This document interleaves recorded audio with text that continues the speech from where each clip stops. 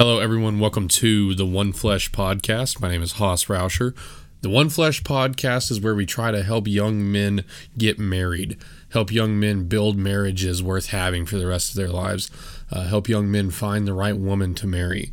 That's what we're trying to do here on the One Flesh Podcast. As you can tell, I don't have a very good intro because I can't think of one. I've racked my brain for weeks and weeks and weeks trying to get a good intro. So if you think that you can dial me up a good intro that sounds nice, that I could put in here, you send it to me and I'll try it. And if it doesn't work, then it doesn't work. But I'm having a hard time coming up with one that's super unique that isn't just exactly like the One for the Purpose podcast, and it's difficult. So you're going to get half-assed intros until somebody sends me an acceptable intro. So anyway, guys, you know the drill. This is Wednesday. We release a One Flesh episode every single Wednesday. It's all about marriage. We talk about finding a girlfriend. We talk about getting her to be your wife. We talk about building a good marriage, what to do when that it becomes difficult, how to make it a lot easier on yourself, and how to be the type of man that a woman wants to marry. So that's what we're going to do today. I opened it up with a little bit of, not opened it up. I'm going to open it up with just a little bit of a remark about how good being married is. I really enjoy it. I try to make sure that it's always a positive experience. On the podcast, being married is absolutely awesome. I know a lot of people who absolutely, they think that they hate it, but they really, something went wrong and in them most likely, and they're not a fan of marriage. Don't believe that. Don't get into that negative Nancy mindset. Marriage is absolutely awesome. I don't know what I would do without my wife. Like, honestly, I can't even imagine living my life without her and without doing my best every day to keep her around. So just open up with that, full supporter of marriage. That's why I'm here, is to help you guys have better marriages that make you feel the way that I feel about marriage. Don't let anybody tell you that it's not worth it. It's absolutely worth it. It's absolutely worth all the work that you're going to put into it. And a good woman makes you a much, much better man. So anyway, guys, what I wanted to do, y'all know I've been kind of struggling with content as of late, trying to get people scheduled. I don't know how some of these guys do it. I honestly, I don't know if they're just willing to interview anybody and everybody. And I don't know. Some of these guys, they get guests on really easily. It seems easy. Maybe they're just grinding their ass off more than I am, which is probably true. Part of my problem is that I want to make sure that these guests have something decent to say. That kind of ruins a lot of my pool, because I can't just look up and be like, this guy's married, let's have him on. Or, if this was a fishing podcast, well, then I would look up and just be like, this guy fishes, let's see what he has to say. I can't really do that, because I got to make sure that these guys are worth talking to, that these guys have a platform and not really have a platform, but have the mindset that I'm looking to share with you men that listen, and even with you women that listen. I don't want to invite somebody on here and I'm willing to disagree with somebody on the podcast. It's not like I'm not, but it's extremely awkward, especially when I'm doing it over Zoom and I can't build a rapport with them. It's extremely awkward to disagree with somebody on the podcast. So a lot of times I just have to let it go and let them say what they're going to say. And then, everybody knows kind of my positions on things. But I say all that to say that if you know somebody that you'd like to see on the podcast, let me know. And typically it needs to be somebody that I can kind of vet. I'm willing to talk to your dad or your grandpa if I can shake their hand, or your brother or your friends. I've had my friends on the podcast. But if you've got some of these guys that that are grinding hard, and you see them, on Instagram or something like that, maybe I'm not even looking for high follower accounts. That's not what I'm saying. If they've got 200 followers or 2,000 followers or 200,000 followers, if you think that it might be somebody cool to talk to that you want me to have on, send me their info. Okay, send me their name. Say, hey, I'd really like you to talk to this guy. It makes it a lot easier when they already have some sort of production value. So if you know a guy that's already got a podcast, or if he makes really cool YouTube videos, or whatever the deal is, it makes it a little bit easier if they play video games or whatever, because they've already got the mic set up. If it's your brother Bob that doesn't really know how to run a laptop, it's not gonna not going to be great. Some of these guys on Instagram where all they do is Instagram, we can get it figured out, and it's not a huge issue either way. But just be thinking about guys that I can get on quick, and talk to them, pretty easy. If you've got some of these guys that you'd like to hear from, let me know. I really think that it would be cool to have some of them on. So, and preferably with families too. A good indicator of whether they're going to align with the values of the Purpose Podcast and whether they're going to be a benefit is if they have a family. That's something that I look for. If I see a guy on Instagram that I'm like, yeah, he looks like he's grinding pretty hard. But it's always pictures of him. Yeah, that's okay. He's still grinding, but he doesn't really have a wife. His girlfriend looks about 10 years younger than him. Doesn't look like he has kids. That's not to say he's a bad person. That's not what I'm saying. But I just have to be very careful with who I pick and choose to have on the pod. And of course, a lot of times I'll reach out to those guys and just see what they're thinking. I'll be like, hey man, what do you think about this? And if it seems like they're going to add some value, then I'll bring them on the pod. But if you can think of any good guy that's got a strong purpose, it's really successful or has something that they can pass on to the men here that listen to the Purpose Podcast, then let me know, and that's what I'll reach out to them. So if you want to reach out for me, that would be awesome too. So anyway, that's the end of me begging for help, because it's been a very dry last couple weeks. I had a good chunk of guests on, and then it just went dark. And I've got some guests that are going to be planned, some really cool guests that are going to be planned. I think we'll have a Clint Walker. I think it's supposed to be on Sunday, so he's always a good time. Instead of the One Flesh podcast, he's going to be on the regular podcast. That's always great. But yeah, it gets dried, and then I'm not a very good planner, so then I have to come up with things to talk about by myself, and then that's when nobody listens to the episodes. So anyway, what I did this time for the One Flesh podcast, because I didn't have a guest and I couldn't have anything planned, or I didn't have anything planned, I put up a Q&A, and I said, hey, ask me your marriage questions. What do you want to hear me talk about? And y'all came through. Y'all gave me two. I've got 3 questions. One of them I'm going to address a little bit, but I've got a whole episode about it. And it was kind of short timing for the Q&A. I only gave everybody about 3 hours or so, 4 hours or so. So it was a little bit of a short time, but in the short amount of time, I had 3 different questions that came through. So thank you guys for giving me questions. When I put out a Q&A, it means that I need things to talk about. And so I got y'all to give me some questions, and they're going to be really good. That's what I'm going to discuss here today. So, first question, let's see. Yeah, this is from a guy that I don't, how do you manage irrational conversations, either from one or both individuals? So what I think he's saying here is when you're having a conversation and you're irrationally upset, or you're arguing about something that doesn't really matter, that's a difficult one, because you said from one or both individuals. I think the typical guy response would be to say that women are always irrational. Women are always, they're the irrational sex, and they just can't be rational in facts and logic and I'm always right type thing. Very often, my woman is probably the more rational one in the argument. I say very often. It may be like a 50-50 split, which is interesting, because we're going to talk about that here in a little bit. But, we're both irrational. So I'm glad you included from one or both parties. So I'm going to try to address it like that. From one party. If it's just me, it's kind of hard to answer from a one or both parties, because if you're being irrational, that means that you can't think rationally about the situation, and so you're not really going to be able to identify whether the conversation is rational or not. So I can give a couple tips and tricks to make sure that you don't try to get into irrational conversations. But if you're the one presenting an irrational conversation, I don't really know how to help you, because you're not being rational. So I can't give you rational solutions to irrational problems.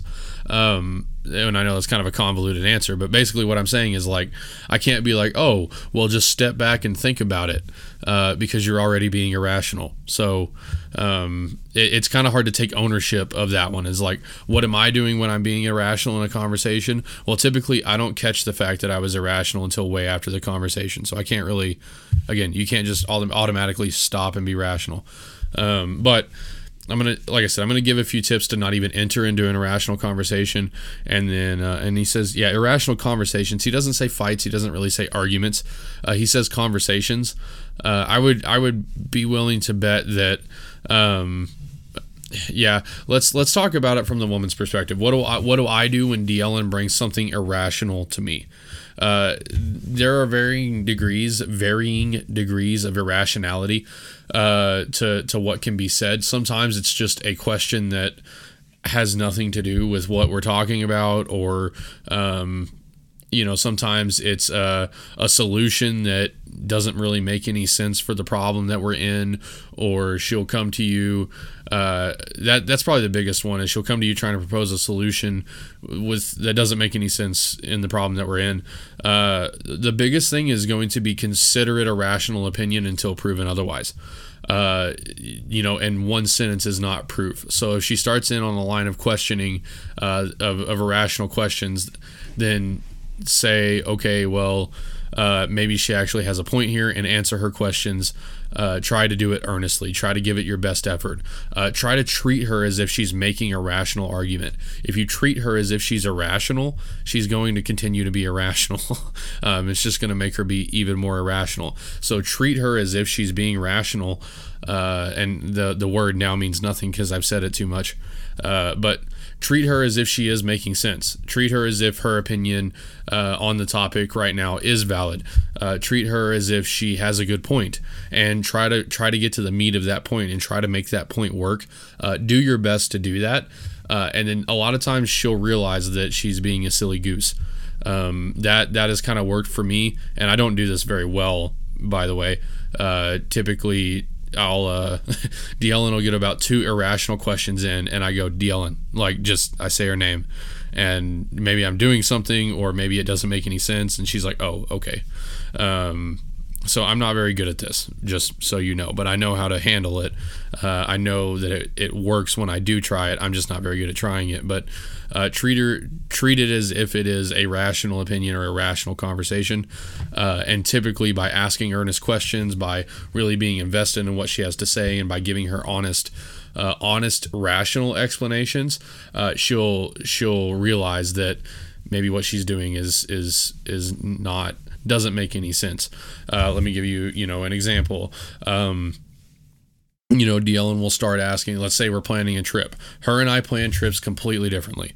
And it does it, like, I can't even give you very good examples of it, but we just plan trips completely differently. She'll start talking about, Ellen has a tendency to hyperfixate on something very small and insignificant, in my opinion. She'll be very, very concerned about the bag that we're going to bring our snacks in, and I'm like, we don't really even know where we're going yet. And she's like, yeah, but what bag are we going to take snacks in? And I'm like, Ellen, I'm trying to find the destination first. I'm trying to, there are so much bigger things that we need to talk about here, and she'll hyperfixate on something that is relatively small, in my opinion. And what I've found is it's just easier to deal with it first and then get to the big picture item. Okay, I'm trying to talk to you about what time we're going to leave, and how I need you to pack early and not wait until the very last minute to put all your shit in a suitcase. As you can tell, that's never happened to me before. I can't, frustrating. But I need you to pack, a little bit before we're supposed to be leaving. That's what I want to talk about. I want to talk about the time frame of when we're going to leave. I don't really have time to deal with the fucking snack bag, okay? Like, that's irrational, all right? I don't have time to deal with it. Well, it's a whole lot easier. Instead of getting upset, instead of saying that what she's talking about is silly and it doesn't matter at all, that we'll use a Walmart bag if we need to, you say, oh, I don't know, let's use that Texas one that we bought at United the other day. And she goes, oh, okay. And then she walks off. Or we get to talk about when we're actually going to be leaving. Address it as if it is, as important as what she thinks it is. And you might be wrong. It might be incredibly important. It might be something like, hey, what kind of snacks are we going to take? And you're like, I don't really have time to deal with this. I need to talk about when we're going to leave. I need to talk about what you're going to do after work. I need to make sure that you know that you don't need to sit around and talk with your coworkers for 20 minutes after work, that I need you here immediately so that we can leave. Well, maybe she wanted to talk about what kind of snacks that you were going to take because you completely forgot to get any sort of protein snacks for this trip. And if you get out on the road and you have no beef jerky, you're gonna have to pay a really high price for beef jerky, and it's gonna blow out your budget, and you're not gonna hit your protein goal, and everything's just gonna suck. Okay, so maybe you do need to talk about the snacks. Maybe it is of equal importance as what time you get on the road as what you're taking with you. I know this is kind of a really silly example. It's hard to just pull examples out of my ass for something like this, but that's kind of one, is when she's bringing up something that seems irrational to you. Now, that is a little bit different than when she's irrationally angry. When it's constantly a fight, and it doesn't need to be. You said conversations in your question, and I don't mean to take you too literally. And I kind of know you, and I know that you know that words matter, and I know that you don't really. You and I both do this where we don't have fights, we have conversations, okay? We have discussions, and sometimes those are in a negative light, sometimes those are in a positive light. Well, I do think that it matters. There's a distinction here between a conversation and an argument when you're talking about rationality of the matter, because you handle those in a different way. If it's a conversation, well, then you're going to indulge it, you're going to deal with it, you're going to get it out of the way, and then you're going to move on to more what you feel are rational things. And you're going to treat her as if it's completely rational. If it's an irrational argument, okay, if this is, let's say you went out and you played some pool with the boys, okay, let's say you got a kid at home and you played some pool with the boys, and you've been home for the rest of the week. This is the first time you've gone out in a month. You've let her go on 3 girls' nights. Well, she's just feeling a little run down, and you decided to go play pool with the boys for the first time in 3 months, and she gets upset about it. Pretty irrational. I think everybody around would think that, hey man, you got to spend some time with the guys. It can't just be all wife and kid all the time. You got to go spend some time with the dudes. Bro it down a little bit. I mean, you were home by 10. What is really the problem? It's not like you were out drinking till 2, and she's upset about it, and it seems very irrational. Well, number one, I would say this. You need to immediately start doing checks of what you said, what you didn't say, and start trying to find fault in what caused this irrational argument. This is no longer an irrational conversation. This is an irrational argument. Okay, this is an irrational reaction from her. You need to start trying to find fault in what you did. Did you tell her that you were going to be home by 9, but you were actually home by 10:30? Okay, well then, yeah, you deserve maybe not the reaction that you're getting, but you're kind of a piece of shit for that. You should have, held to the time that you told her. Maybe you didn't tell her that you were going out with this certain guy, and this certain guy always pushes you to drink all the time, and she was really worried about it. You knew that, and you didn't tell her, and then you sent her a Snapchat with this dude in the background. Maybe you should have been a little bit more forthright with what you were doing. Maybe you told her you were going to Hoots and you ended up at Fast Eddie's, and she doesn't like that because she didn't know where you were at. That's valid. You would be extremely upset if it were her. So start trying to find rationality within her argument.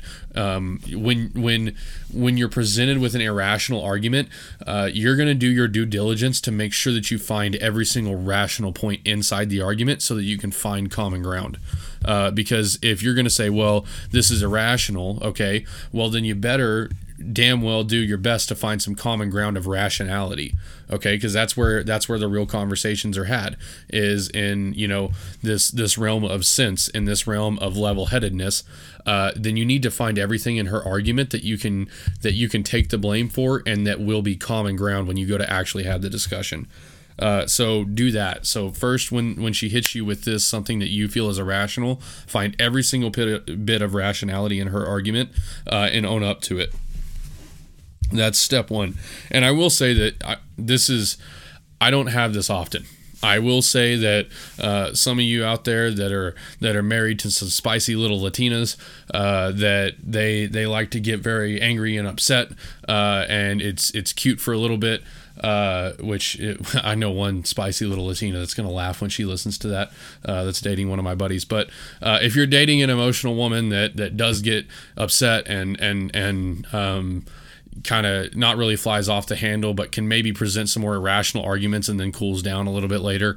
I don't have that. I really don't. D'Ellen, when she's on the irrational side, it's more irrationally not saying anything. And so I will just put that caveat out there of that I don't have to deal with this all the time. Really, I don't. It's a struggle for me to get her to say anything. And typically, again, when she's being irrational, she's irrationally not talking to me. Like she was upset that she thought I was going to be super angry about her doing this. And so she didn't say anything about it until it became a much bigger issue than what it was. Let's say this didn't happen, but let's say that she got into a minor fender bender 3 weeks ago, but she thought I was going to be super, super angry about it. And so she didn't tell me, so we weren't able to file an insurance claim. And, it was 3 weeks later, and now she's super sorry, but she never said anything. That's the kind of irrationality I get. I don't get I came home and she blows up on me with a point that she really has not very much ground in. I don't really get that. So again, let me preface this with I don't have that experience, and if that's what you're looking for, maybe take this all with a grain of salt. Anyway, I mean, I'm 23 years old, so I've only been married for 2.5 years. I'm 23 years old, but I have had to deal with irrational arguments from coworkers, from friends, and even from my wife occasionally. Not very often at all, but occasionally. And let me get back to what I was saying.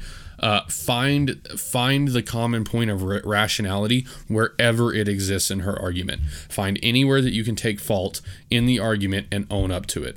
Yeah, babe, I'm sorry. No, you're right. You're right. No, that's completely right. I definitely told you that I would be home by 9:30. Things got a little wild. Things got a little crazy. And we were just yucking it up. It was like high school again. I ended up staying an extra hour and a half. I should have absolutely told you. That's my bad. Okay. Well, she may be upset about you even going in the first place. But own up to what is rational and make sure that you find that common ground. And then she may go back. She's like, yeah, I'm sorry. I just really was worried about you. And then she's going to cry and all that stuff. It'll be over, and then you can make up and do all that stuff. That's going to be step one. Step two is just to kind of do your best to diffuse the situation. And that doesn't mean, okay, hey, calm down. Don't do that. Don't say, okay, well, let's talk about this later, because she's going to want to talk about it now. Again, I'm not very well versed in this, but my thought and my next immediate action, typically, just so you know, typically the first part works for me very, very well.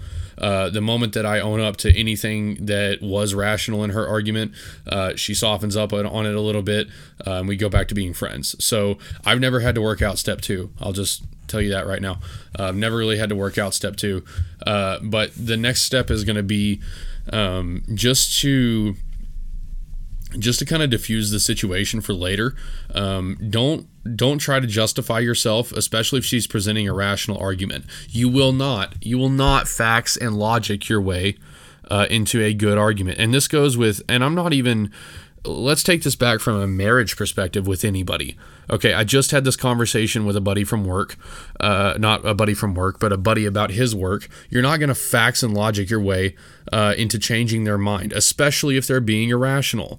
And this is the classic blunder. Okay. You all know the meme. Oh, the classic blunder. I don't know what it says. You fool, you committed the classic blunder. Well, the classic blunder is thinking that an irrational person can become rational through you presenting facts and logic to them. No, idiot, they can't. Okay, so until they are in a better headspace, you need to diffuse the situation. That's taking whatever blame that you do need to take. Okay, don't let her just walk all over you. And if your wife is beating you, give me a call. You can come stay at my house. But don't let her just walk all over you. Don't do this every time. But say, you know what, you're right. I'm sorry. I shouldn't have gone to boys' night. You're completely correct. Can I give you a back massage and let's go to bed? Give her a lower back massage that ends up on her tits. I don't know. That was a joke from a long episode ago. If you're horrified by that, there's inside baseball on that one. But sorry, that was a little rough. Anyway, give her a low back massage, and then do the thing that married couples do. Okay, that's what we're gonna do. We're going to take all the blame. If she doesn't want to talk to you anymore, that's fine. If she's just angry in bed and not talking to you at all, we're gonna diffuse it and we're gonna talk about it later. You might bring it up later. Don't drag up the past 2 weeks later, but the next day be like, hey, I'm really sorry about that, but I thought we were all good. On the boys' night, I thought that you told me I could go with the boys, and I went with the boys, and I played pool, and then you were like super upset about it last night. Is there any way that, can you just clarify what could I have done better? Was I not, open with what I was going to do? What could I do better? And sometimes she'll be like, oh, don't worry about it. Or, oh, I'm so sorry. I shouldn't have been like that. Of course you can go hang out with the boys. So diffusing it may have worked. She may bring it back up again and be like, well, you didn't do this, and this. And you're going to have to go through the same tactics. Try to find rationality in her argument. Present the ways that she is being rational. And then present your side of things. Be like, hey, I'm sorry. I just really think that, I want to go spend time with my friends. That's kind of all I've got. That's kind of where my experience peters out.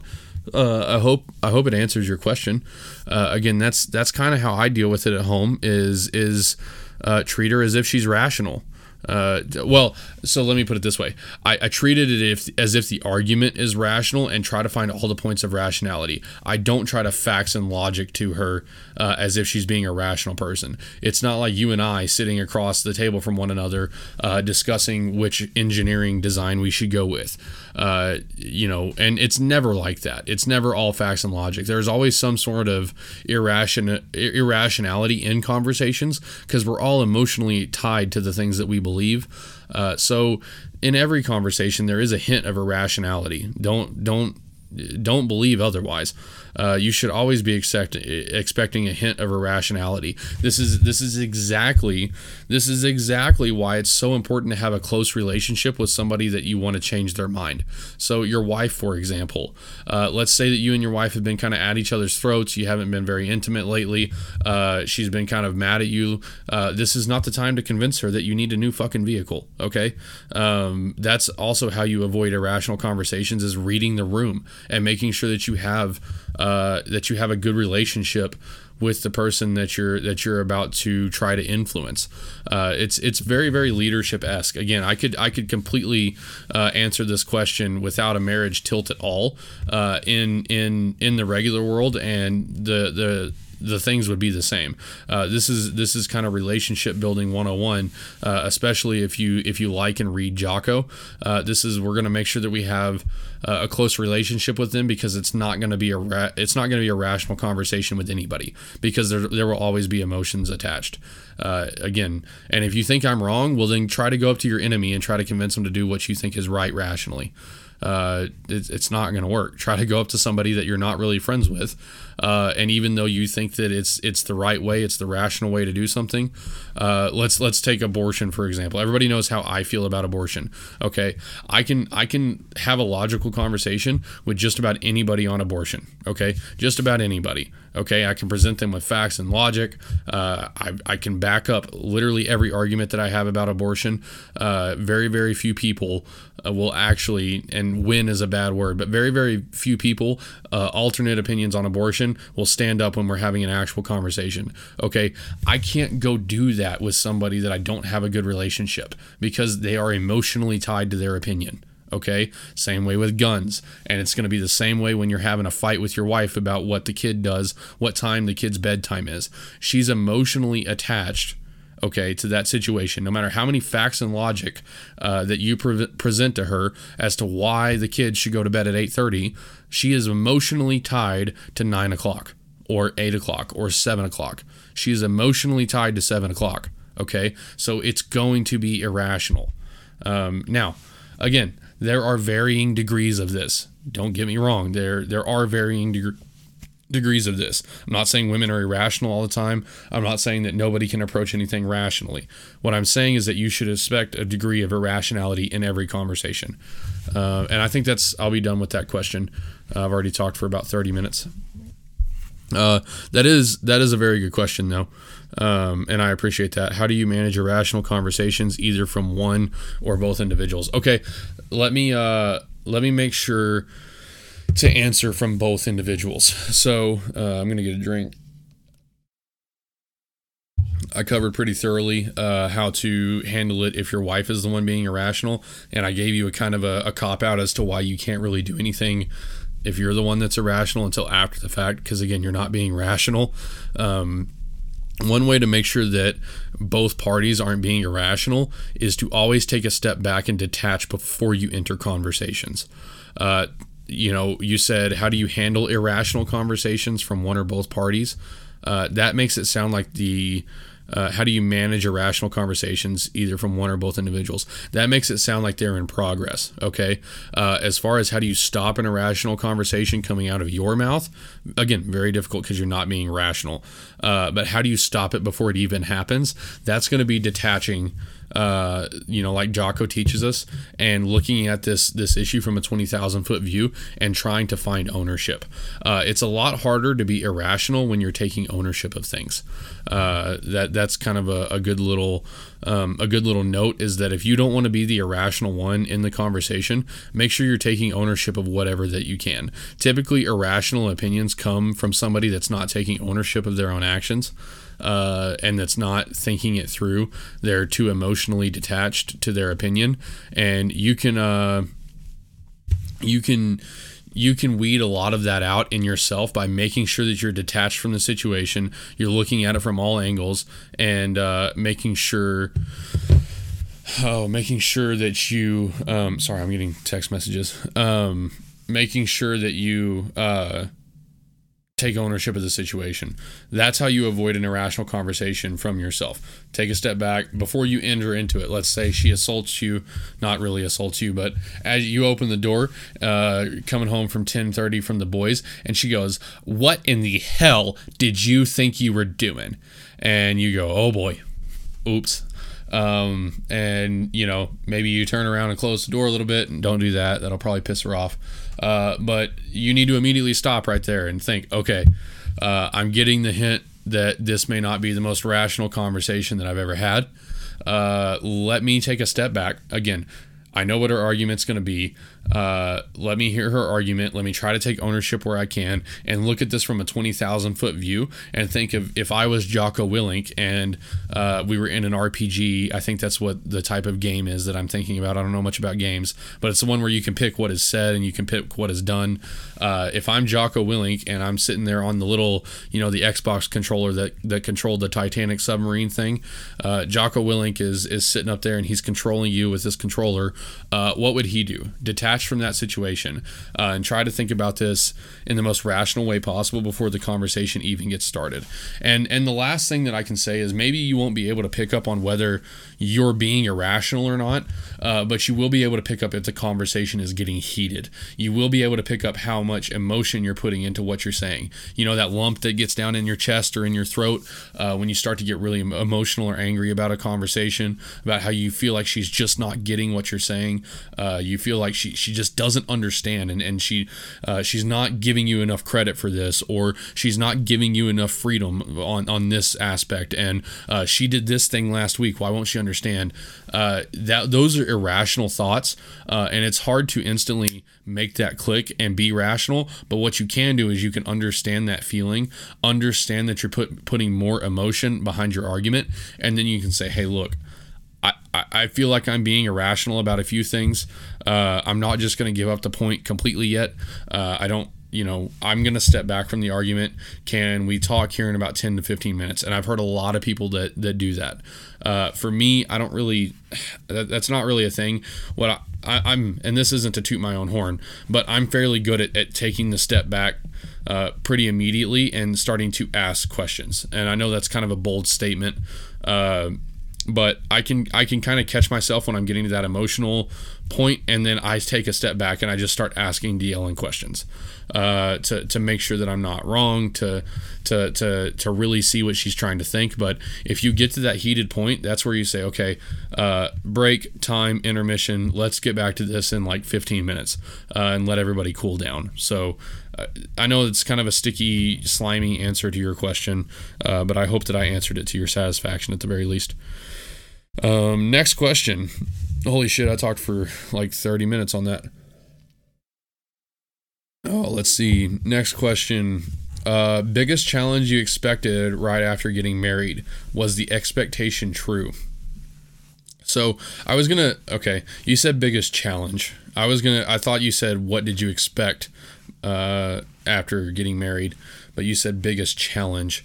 I had a whole line of thinking that I was going to give you, but if you're asking about challenges specifically, this one is kind of a hard one to answer because you know me. The person that asked this knows me very well, and I'll explain it to the people that don't. But as you know, I'm kind of the guy that has expectations. I have expectations of people. I have expectations of things. I have expectations of situations. I have expectations of relationships, expectations of myself. And oftentimes, they're pretty high expectations. I will say that I didn't have just a whole lot of expectations when I got married. I really didn't. And the reason that I didn't is because I think I did. It was such a gradual escalation to the point of marriage that by the time we were actually married, it did mean something. Don't let me tell you that it didn't mean anything. But by the time we were actually married, it was like, yeah, we checked the box. And again, I don't think this is the right way to do that. I think being married should be something big. I think it should mean a lot. I don't think you should live together before you get married. I did. I did live with DLM before I got married. It doesn't mean that I'm headed for a divorce. What it means is that I think that it's better done a different way. And for this exact reason is that it wasn't just like this huge milestone. It was a slow, gradual build up to where we looked around and it was like, why don't you have a ring? You know, we do everything that married couples do. Why don't you have a ring? So, that being said, I didn't have just a huge amount of expectations before I got married. And again, I was with DLN from the time that I was 16. It wasn't like I went and dated around and then, you know, this girl I met and 2 years later we were married. I grew up with this girl. So, this now woman, I matured with this woman. I grew up with this woman. So again, the expectations, they were lesser than what you would probably think, especially knowing me. Now I will say that what did I get told that was going to happen and what was I a little bit worried about? You know, the sex was a big one. This is kind of an iffy topic because I think my mother listens to the podcast. I think my grandmother even listens to the podcast. So just tune out or you're going to have to listen. I don't care. It's a valid topic. I got told a lot that the sex would disappear after marriage. That, you know, once you get married and especially once you have a kid, the sex is gone. You don't ever want to do it anymore. She doesn't ever want to do it anymore. You're going to have to beg, borrow, and steal just to have sex. Maybe once a month if you're lucky, that type of thing. I got told that a lot. And you said, was the expectation true? No, not at all. You know, it really didn't slow down any after marriage. And I mean, we're 2 years out. So, this is not to talk myself up, but we're doing pretty well. Honestly, we do pretty well, you know, especially even some couples that are only dating that even live together, you know, they talk about, their frequency and we're like, yeah, we're putting y'all to shame, you know, fist bump. No, we do pretty well, and it wasn't true. The expectation wasn't true, and I think that's because, you know, honestly, DL and I both expected it and talked about it, and we because we were expecting it and because we talked about it, we made sure, very, very sure that it wasn't going to happen to us. And we're going to try to do that even with having a kid. Having a kid is probably even more the true killer of sex than marriage is having a kid is what I hear. Now I hear that eventually it comes back after, if you're being a good husband and a good wife, eventually, you know, the saying is that married people have more sex. And I would tend to believe that married people have more sex. You know, I don't know. Sure. Okay. I guess.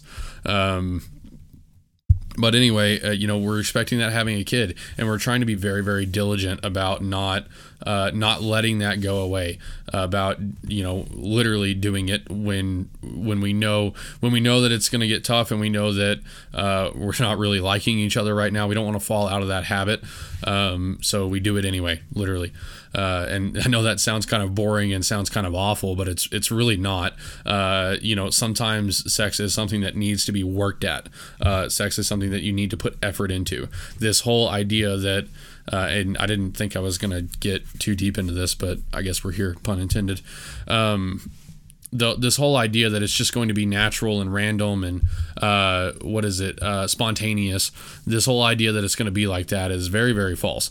If you want a good sex life, you're going to have to work at it, and I think that's what a lot of married couples don't really want to do, or don't think that they'll ever have to do. And instead of actually talking about it and working at it, they just get upset. They just don't want to deal with it. He doesn't think I'm pretty enough, so I don't wear what he bought me. And she's not being spontaneous enough, so I'm just not even going to try. She's had a headache for the past 3 days, so I'm not even going to try. Oh, well, I've had a headache for the past 3 days. I can't believe he's even asking me. And they get all fed up about it, and they end up going 2 months later, and they still haven't. I just got another question. What is the hardest thing to communicate about to each other? Maybe sex. Actually, now that we're here. So I just got another question come in on Instagram. That's cool. Thank you, Jake Knight from Gridbase. Anyway, it is something that has to be worked at, and I feel like a lot of married couples don't realize that. It is something that has to be worked at. Now, I will tell you, and this is especially funny, the person that asked this question, because I've been on your ass for probably like 6 months or something like that. It got exponentially better when I started working out, and not even just losing weight. I mean, obviously, sex when you're not as fat is a lot more fun, and you're a lot more capable to do things, but just like, I don't know if it was the hormones or the testosterone or what happened, but once I started lifting weights and working out regularly, both of us were way more excited to be doing the thing, and I mean that very seriously. As if your expected challenge for marriage is to that you're not going to have sex quite as often, well, then make sure you're hitting the gym, and I mean that again very seriously. Make sure that you're working at it. Make sure that you've talked about it with her. Make sure that you understand the downfalls of not doing it regularly, not being intimate. And this isn't just sex. I mean, it's intimacy in general. It's the cuddling on the couch. It's the giving hugs and kisses on the forehead, and all of this stuff, all of even the non-sexual intimacy that a lot of times couples say tends to go away after marriage. Make sure that you've talked about the negative side effects of not doing that. And this is something that, because it is kind of an uncomfortable topic. I mean, I'm glad there's nobody in the room with me, because it's a rather uncomfortable topic, and I'm going to have to deal with the fact that it's on the internet forever. But I think it's an important one, that I hope that my grandma tuned off earlier, but because she's at the end of her marriage. It's not like she needs to hear all this, but anyway, it's a rather uncomfortable topic. So I feel like, especially, even at some churches and stuff like that, it doesn't get discussed a lot. The importance of actually doing it and doing it often, being intimate and being intimate often. It doesn't get talked about a lot. And so a lot of couples miss it, and they don't understand the downfalls of that. I recommend Jordan Peterson's got some good things on what happens when you're not as intimate with that person. And I mean, just look at the miserable couples that don't do it very often. The capable couples that don't do it very often. We can talk about illnesses or chronic illness or whatever the case is, maybe traveling and whatnot. But look at the couples that are willing, or not willing, but look at the couples that are capable to do it often. Maybe they don't have kids or whatever the case is, but they still don't. Those are typically the most miserable people. And talk about that with your wife and say, hey, look, I don't want that to be us. Okay, I don't want that to be us. The other thing is absolutely stay in shape. Stay in shape. Push your wife to stay in shape. Make sure you're eating clean, eating healthy. Make sure that you don't get fat because, again, coming from a former fat guy, it is very sad and pathetic the kind of sex that you get to have when you're fat. That's all I'll say about my private life, but it's not great. So make sure that you're staying in shape. Make sure that you're getting your cardio in. I promise you will be rewarded for that. Yes, there is a reason to do cardio. Don't just lift legs, or don't just lift Don't just lift, do cardio. Anyway, let's see. Biggest challenge you expected after getting married. Was the expectation true? Honestly, I think the solutions that I gave to the intimacy can be used for almost anything. The other thing that I was worried about was my time with the boys, especially like living together or something like that. I wasn't ever too worried about it. And again, y'all know, you especially listening to that asked the question, Dylan, you know that I've never really had these issues too much, but one of the challenges that I expected was hanging out with the boys. That was something that I had been told over and over again that I wouldn't get any time with my friends, and that it was she was going to take up all my time, that I wasn't going to be able to live and go and do what I wanted to. That was false. Okay. I discussed it with her. I talked about it with her. Luckily, she's an introvert, so she doesn't want to, do all the things that I want to do all the time. Sometimes she wants time at home to watch movies and paint her nails. So I get to go hang out with the boys. It was not nearly as big of an issue as what I thought it was going to be. Let's see. What else? Challenges that I expected after getting married. Was the expectation true? Man, I'm having kind of a hard time. I really I was very, eyes wide open, I don't know, man. You know me. I don't really expect challenges. I expect success, and deal with challenges when they come. Then that may be an arrogant statement, but that's how I felt, and that's kind of how I always feel, is when a new opportunity opens up, I expect success, and if challenges come, I deal with them. So I'm having a kind of a hard time expanding on your question, very hard, and I apologize. Maybe that's a good little line, is expect success and deal with challenges when they come. Going into your marriage, expect that you're going to be successful. Expect that you're going to get it figured out. Don't worry yourself with all the challenges that you're going to face after marriage. Know that they will come. Know that they will happen. That's funny. Know that it'll happen. Know that you will face challenges, but expect success from yourself.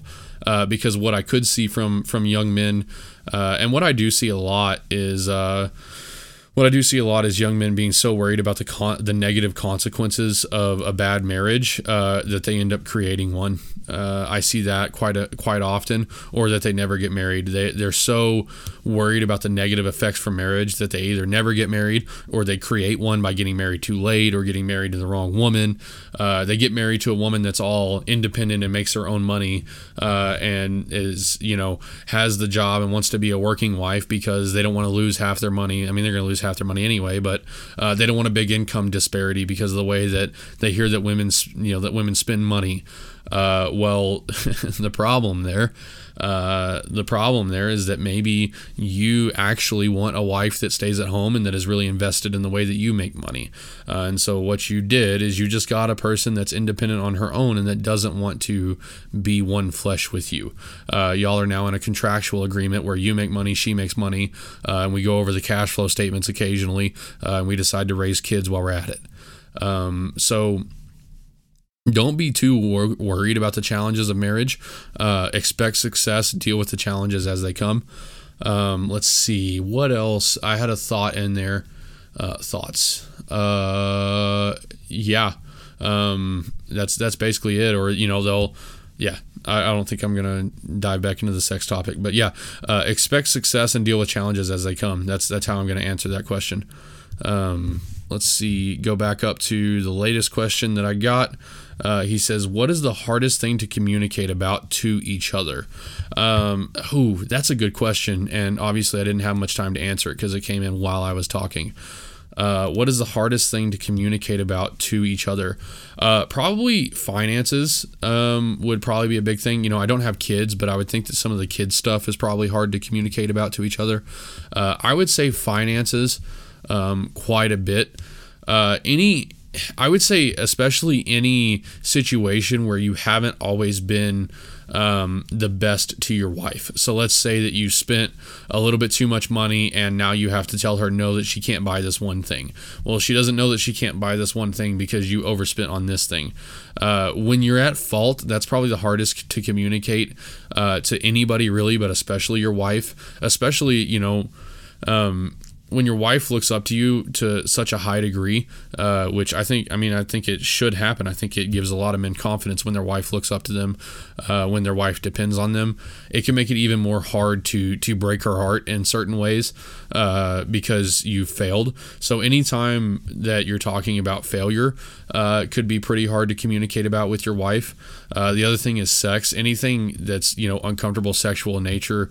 If you have any like sexual issues like porn addiction or anything like that, if you want her to do something that you've never really talked about before, maybe you saw it or heard about it in a place that she wasn't at, but you still want to try it in the bedroom or something like that, it can be hard to communicate about. But I would say anything that's truly uncomfortable and that puts you at fault. But as far as just in general, what's the hardest thing to talk about? I think is probably finances. Honestly, I think it's probably finances, just because couples have such different opinions on it so much of the time that they just kind of ignore it. Let's see, what is the hardest thing to communicate about to each other? I may bring that question back for a different Q&A so that I can sit there and think about it a little bit more, because I think there's a better answer that you're looking for that I don't have. Let's see. What are our 5 topics? We have religion, money, family, health and fitness, substance abuse. Those are the criteria that we're going to evaluate. So religion, I don't think that's very hard. Money, and we just talked about that one. Family. Okay. Health and fitness. Health and fitness is really difficult to communicate about with each other. It really, really is. At least, especially if she's the one that's not exactly being healthy and fit, nobody wants to tell their partner that they're a little fat. Nobody wants to tell their partner that they could eat better and exercise better because you're supposed to be the one person in the world that always finds them attractive. You're supposed to be the one person that sees past their physical inadequacies. So it can be really hard to communicate when you think that they're doing something unhealthy that's affecting the way that their body physically appears. I don't want to. Yeah, it can be difficult to tell your wife, hey, I think you're gaining some weight right now. Maybe you need to slow down. It can be difficult to tell your husband, hey, you're looking kind of fat and chubby.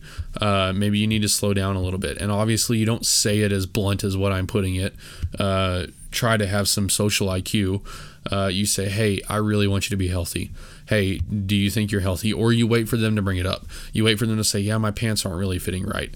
And that really sucks. Let's go get you some new pants. But, what do you think about maybe trying to change our diet up a little bit, or just inviting her on walks, take more walks. Those kind of things can be really hard to communicate about. Anything, especially from a man to a woman's point of view. Anything that has to do with physical appearance. Women are much harder on themselves for their physical appearance than what guys are. They really are. And in a lot of ways that I never realized, in a lot of ways that you never realized. Let's talk about wearing the sexy underwear or wearing the sexy clothes that you find sexy that you want her to wear.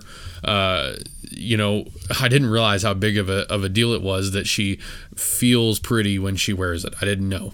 I've talked about it before, and this realization, came a couple months back, but I didn't know, and so it was incredibly hard to even talk to her about it at all because I didn't know how it affected her, and anything that was said about it was typically in a negative connotation because of the way she was thinking about her own physical appearance.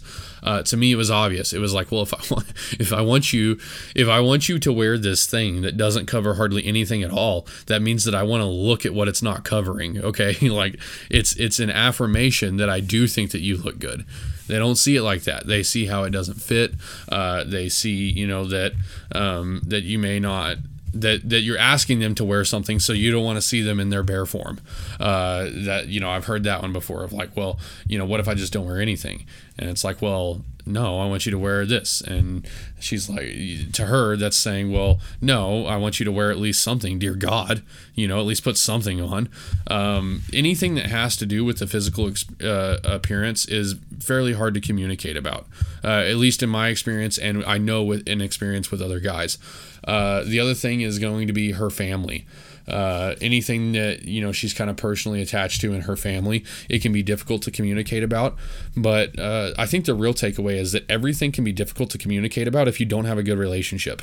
And again, I don't mean that in a macro factor. I mean that in a micro factor of if the past couple of weeks, or let's say on this topic specifically, you've been kind of an asshole for the past 2 months or something. Let's say that you've always been kind of an asshole about finances, and then you want to try, now you've decided that you want to try to communicate about them, but you're doing it all wrong, and you don't have a good relationship with her in this area. Anything can be hard to communicate about if you don't have a good relationship in that area. So try to strengthen your relationship, and you'll find that I think a lot of the communication problems tend to fall away. Take ownership of issues. Make sure that you lay out plans. Make sure that you're doing the legwork for the communication. Make sure that you've already thought solutions out. Make sure that you're willing to support her solutions, and I think that the communication will come easily. I hope that answered your question. If not, shoot me a little note. We're getting up on 55 minutes. I've got a bit of a headache. I'm glad that I was able to make it an hour. I really, really appreciate your questions, guys. It is probably one of my favorite activities is to answer questions, and I hope that you kind of realize the difference in an episode like this versus an episode where I just sit down and talk into a mic. There is a difference, and I think you're getting better content this way. And I'm going to start putting out more requests for questions, and I want you to ask them. I really, really, really think that it's good. I think it's going to be good. I think that this kind of content, I'm much better with another person. Yes, I've had some good solo episodes. I think that I can have good solo episodes. I think that I can bring value solo, but I'm much better with another person that I can talk to, and at the very least with other questions that I can answer, because you're framing things in certain ways that I'm much better, talking about these sort of things in sort of a reactionary set. So when you've prompted me, it's a lot easier for me to come up with something to say. So really, guys, I would really appreciate it if you ask more questions. Y'all did a great job this time. I've got 4 questions. Oh, the other question that we're not really going to touch on is breakdown on whether or not a relationship should be 50-50 all the time. Big ask, I know. There's actually an episode called 80-20. It's a solo episode that I did, and that concept alone, the 50-50 concept, will probably get multiple episodes to it, and it's a very valid question. The guy and the moment that I saw that you asked this question, I sent you that episode. It's a very, very good question. I wish we'll do more episodes on that topic, specifically breaking down distribution of effort in a relationship. So anyway, guys, I appreciate it. Thank you for tuning into the One Flesh podcast. Come back on Sunday for the Purpose podcast. I believe we're going to have Clint Walker this week. Always a treat when Clint joins us. I really, really like that dude. He's come with some solid advice, and y'all all seem to really enjoy him. So come back and we'll hear from you then. Thanks.